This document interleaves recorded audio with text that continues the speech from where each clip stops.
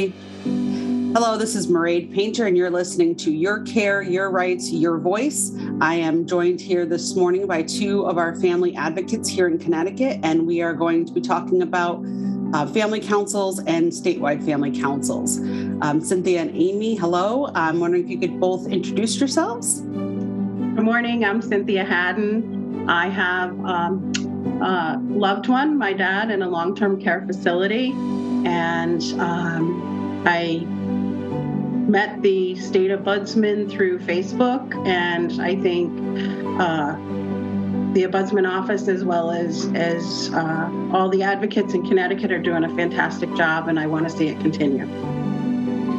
Hi, I'm Amy Bedini. My mother is in long-term care, and I represent the southern half of the state. Always a trek up to Hartford, so we love the Zoom.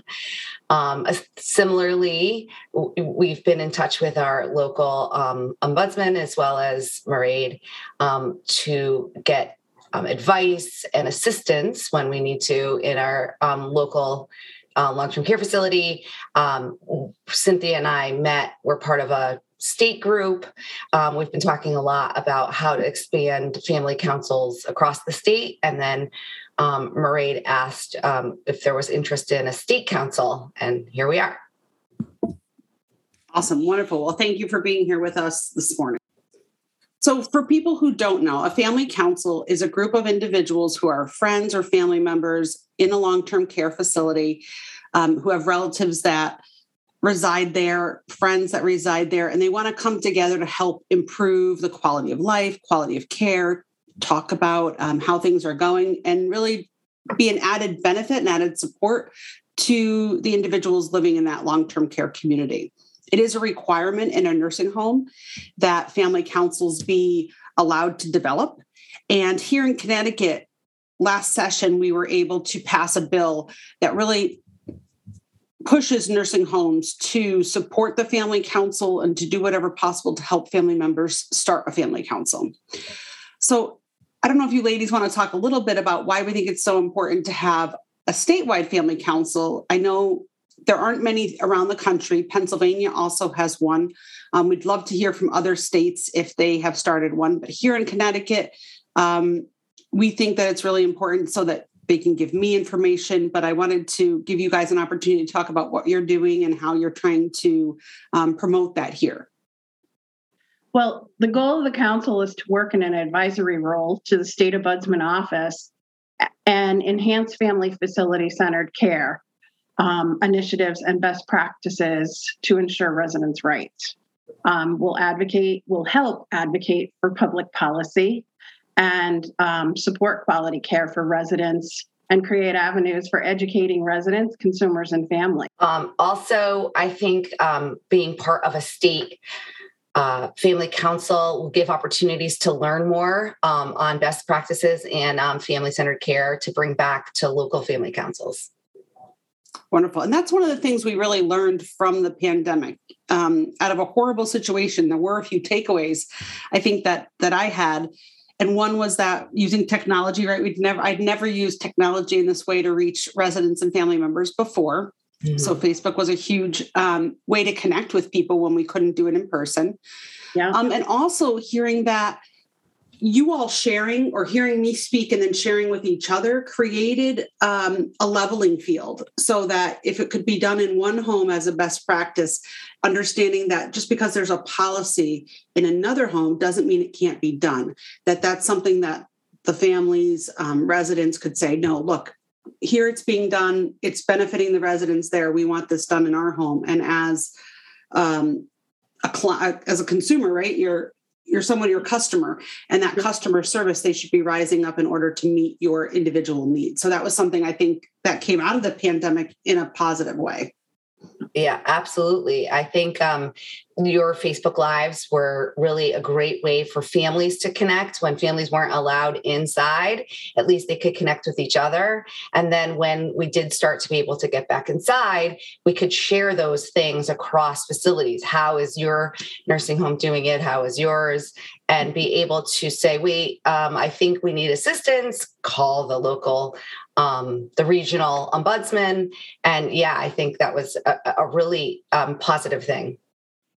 The family councils and the statewide council will support and advocate for direct care workers and best practices in both quality and delivery in facilities.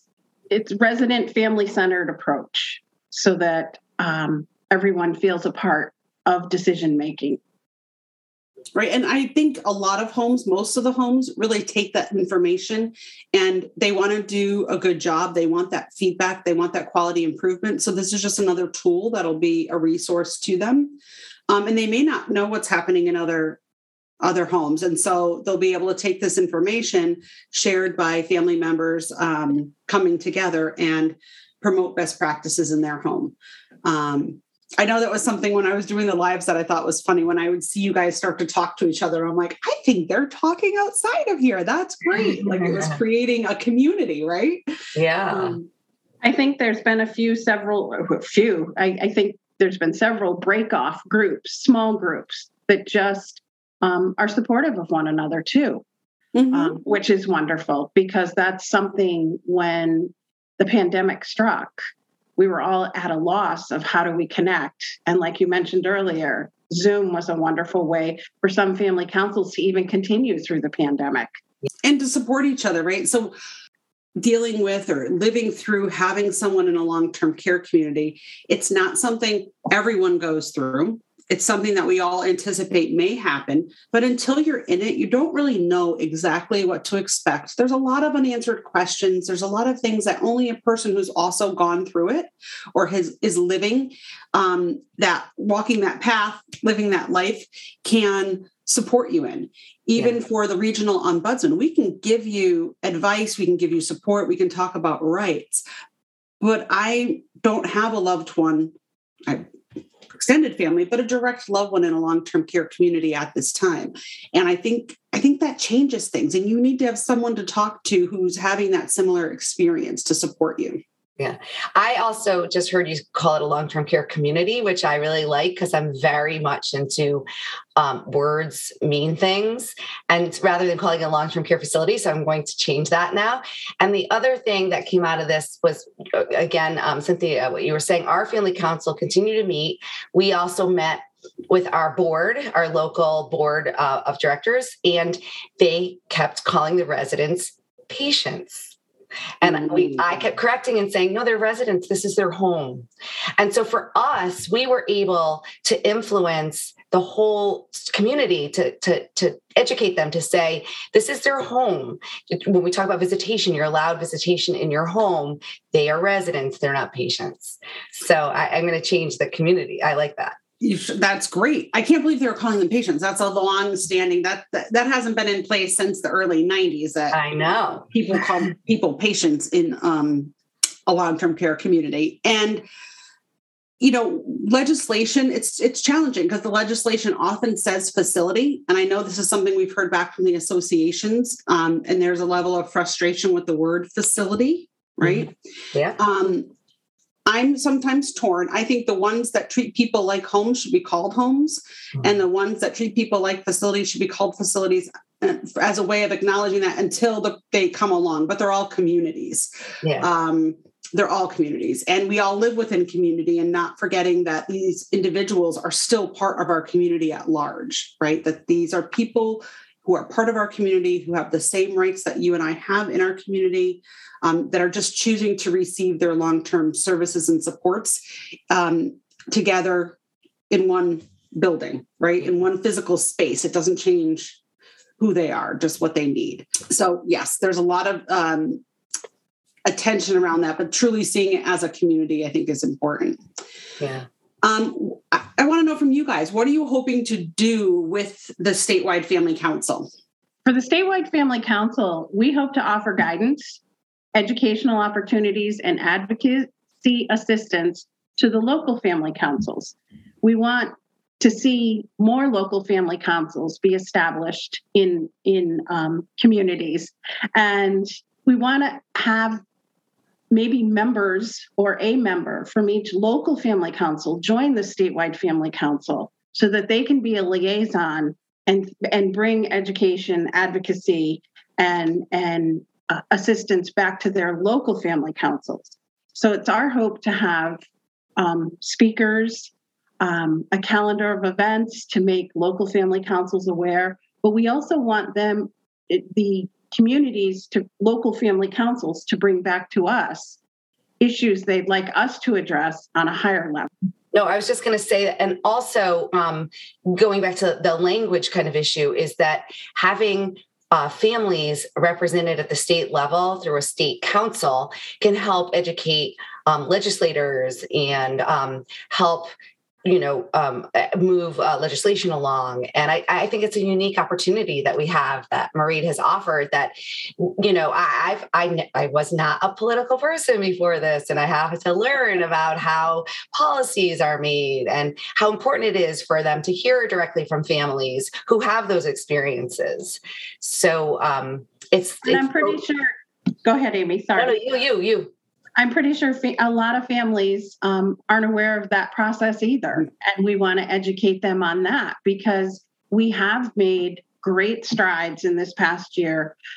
New policies have been, new bills have come forward and have been passed. And that's just in a year.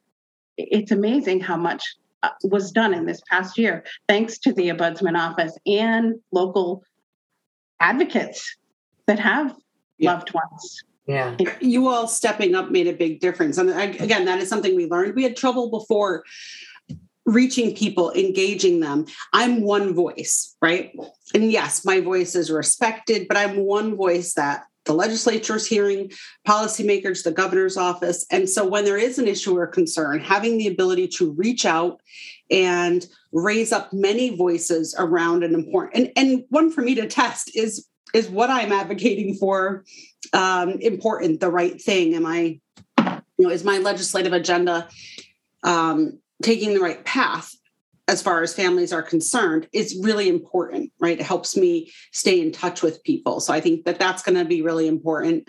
We're one of the few states, if not one of the only states, that has an executive board of presidents of resident council. And we've had one for a long time. And those residents help me set my legislative agenda.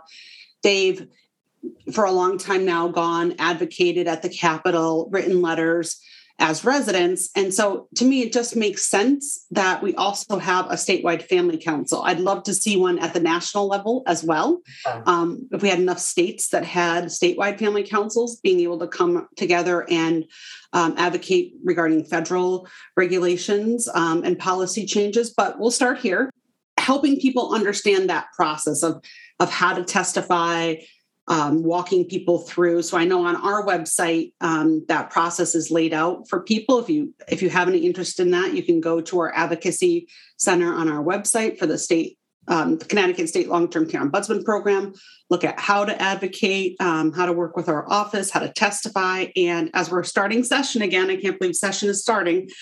There will be bills and things this session that we need further support on. But can you guys tell people how to become a member of the Statewide Family Council? Well, recently your office sent out information to the facilities in Connecticut. We're getting feedback, which is really exciting. We've had a few people reach out with interest. I think they need to be reminded to get it out to their families. But they can go to the Long-Term Care Ombudsman page and click on either Family Council or Statewide Family Council. And there's a fillable form there that can be completed that will eventually get to Amy and I. And it does have our contact information. And we're happy to speak to anyone at any time, whether it be for Family Council or the State Family Council. It's just exciting. We can't wait to get started. We also have our kickoff meeting on January 5th. It's via Zoom. There is also a flyer on the Long-Term Care Ombudsman page, giving all the information and the link to the meeting And hopefully that is our maiden voyage, and it will take off from there. And I do think it'll build over time, just like the Facebook did and the Facebook Lives. People will hear about it and it'll grow. What about people who say, well, I don't have a family council in my building. I want to participate, but we don't have a family council and I don't really know how to start one. They can contact their facilities administrator. They can provide them with the information. Again, they can reach out to Amy or myself, and we're happy to guide them and direct them to all the information about family councils and what they are and what they are not. They're an avenue for families to get together, to talk in support of staff, in support of facility, in support of residents, but they're not a place to talk about individual patients or problems that way, because that enters into privacy areas and HIPAA laws and things like that. But it's, family council isn't just an avenue for concerns. It can be fun too. It can be, planting a garden at the facility, come together. It's so many things on behalf of residents and the facilities and the workers, recognition as well. Yeah. I like to say in college, they have the Office of Student Life. And I like to say that family councils help support resident life. All of those things that are part of resident life, if you can think back to college, what student life did, right? Writing holiday cards, having parties, all that kind of stuff. Whatever can support resident life at the time, whatever is the need, family councils can fill that gap in addition to being a support system. So really seeing it as a partnership, right? So looking at the ability to partner with the community and say, or even with the resident council, if there's something that they want to work on. You talked about the gardens. I know one of the things that we saw Family Council do during the pandemic when they couldn't get in, one of our themes was Residents Rock. And we had like these little rocks that were cartoon characters. And we had a family council that painted rocks and then went and put them outside residents' windows. So then they went out, they had messages from their loved ones that were on rocks outside their windows that stayed there. Yeah. Brilliant idea, right? So it was a constant reminder for them where they could send it in and put it in the person's room. So they had this rock from a loved one. Inexpensive, easy to do. The families felt like they were participating in some way, giving something back to the residents. And we loved that. And that's a great segue to what the state council can be. That simple idea could be shared at the state level, that could be trickled down. And we'll keep sort of like an inventory of those kinds of things to be available to local councils if they want them. People are laughing at me now, I know, because we've started trying. So AARP always, and they are great partners, but they always wear red at the Capitol. Right? Have you ever seen AARP go to the Capitol? We call it the Sea of Red. They sort of, when there's a bill that AARP is supporting, because you see the sea of red. Visually, to the legislature, to people, that makes a difference. You see the number of people sitting in the audience because they all have red on. So we've taken a page out of their playbook, and I don't have it in here, but we're making a sea of blue. So royal blue is our color. We have gotten vests and shirts for our statewide resident council, for the staff, for our resident advocates, and we will make them available to family councils as well if they would like to, if they'd like to wear them when they're testifying virtually or when they're going to the Capitol, so that we are a sea of blue with the little symbol on it. And we think it'll make a difference, right? Because it's hard to tell who is part of your community, because it's such a vast community when we're all just one. Yeah. Right. But when we see that sea roll in, when we see how many people are supporting something, I think that visual impact makes a difference. So if there are family council members out there that would like one of the vests, one of the things, we can work with you guys in order to get an order of them out and get them to people as well. That's exciting. Yeah. Yeah, we had all these projects. I will say you guys have been super patient. We've been trying to do this for like the last 6 months, but I feel like as things wound down and let me just be clear, the pandemic's not over. And if you haven't gotten your booster, go get it, please, please, please, please, please, please. Talk to your healthcare provider, go get it. We are seeing really good this is going to sound funny, but we're seeing good outcomes with the outbreaks in our long-term care communities. And we've been able to open up visitation and have people in because we had some residents call a couple of weeks ago really angry that they were in observation or quarantine. They were in quarantine again because they were positive, but they felt fine. Right. And they said, but no one's really sick. Mm-hmm. And that's wonderful news, right? That's fantastic, but you still tested positive. So you have to not go around other people. But the fact that none of them were extremely ill, and there are still some people getting ill. So we want to be really conscientious and protect the people we need to protect in our community at large, both in a long-term care community and our greater community. So please talk to your healthcare provider, get the booster if you can. The pandemic is winding down, but as that happened, all of these projects that have been sort of in wait, just sort of out there for the past year, they hit us like a tsunami. And then plus everything went back to normal, all of our regular work that had been put on pause that we had to catch up with. So I feel like for the past 6 months, we have been digging out of this wave of just stuff that's coming and all these great ideas. So we're finally here. I'm excited about the meeting next month. Again, for people out there, January 5th, I would really, really, really encourage anyone who has a friend or a family member in a long-term care community to at least come, join the meeting, hear about it, and hear about how you can participate and bring it back to your home. Ladies, anything as we're winding down, anything you'd like to, that I didn't ask, that you'd like to include in the conversation? The one thought that I had was about the virtual testifying and how that was another thing that came out that was a positive, and how easy it is, and how, yes, maybe you have to wait in your line, but you don't have to, you could be doing things. You could be reading a book, or you could be doing things while you're waiting in line. And so that I think is a very positive, and everybody should go to the Ombudsman page and look how to do it when needed. I think that we're going to see more numbers. Mm-hmm.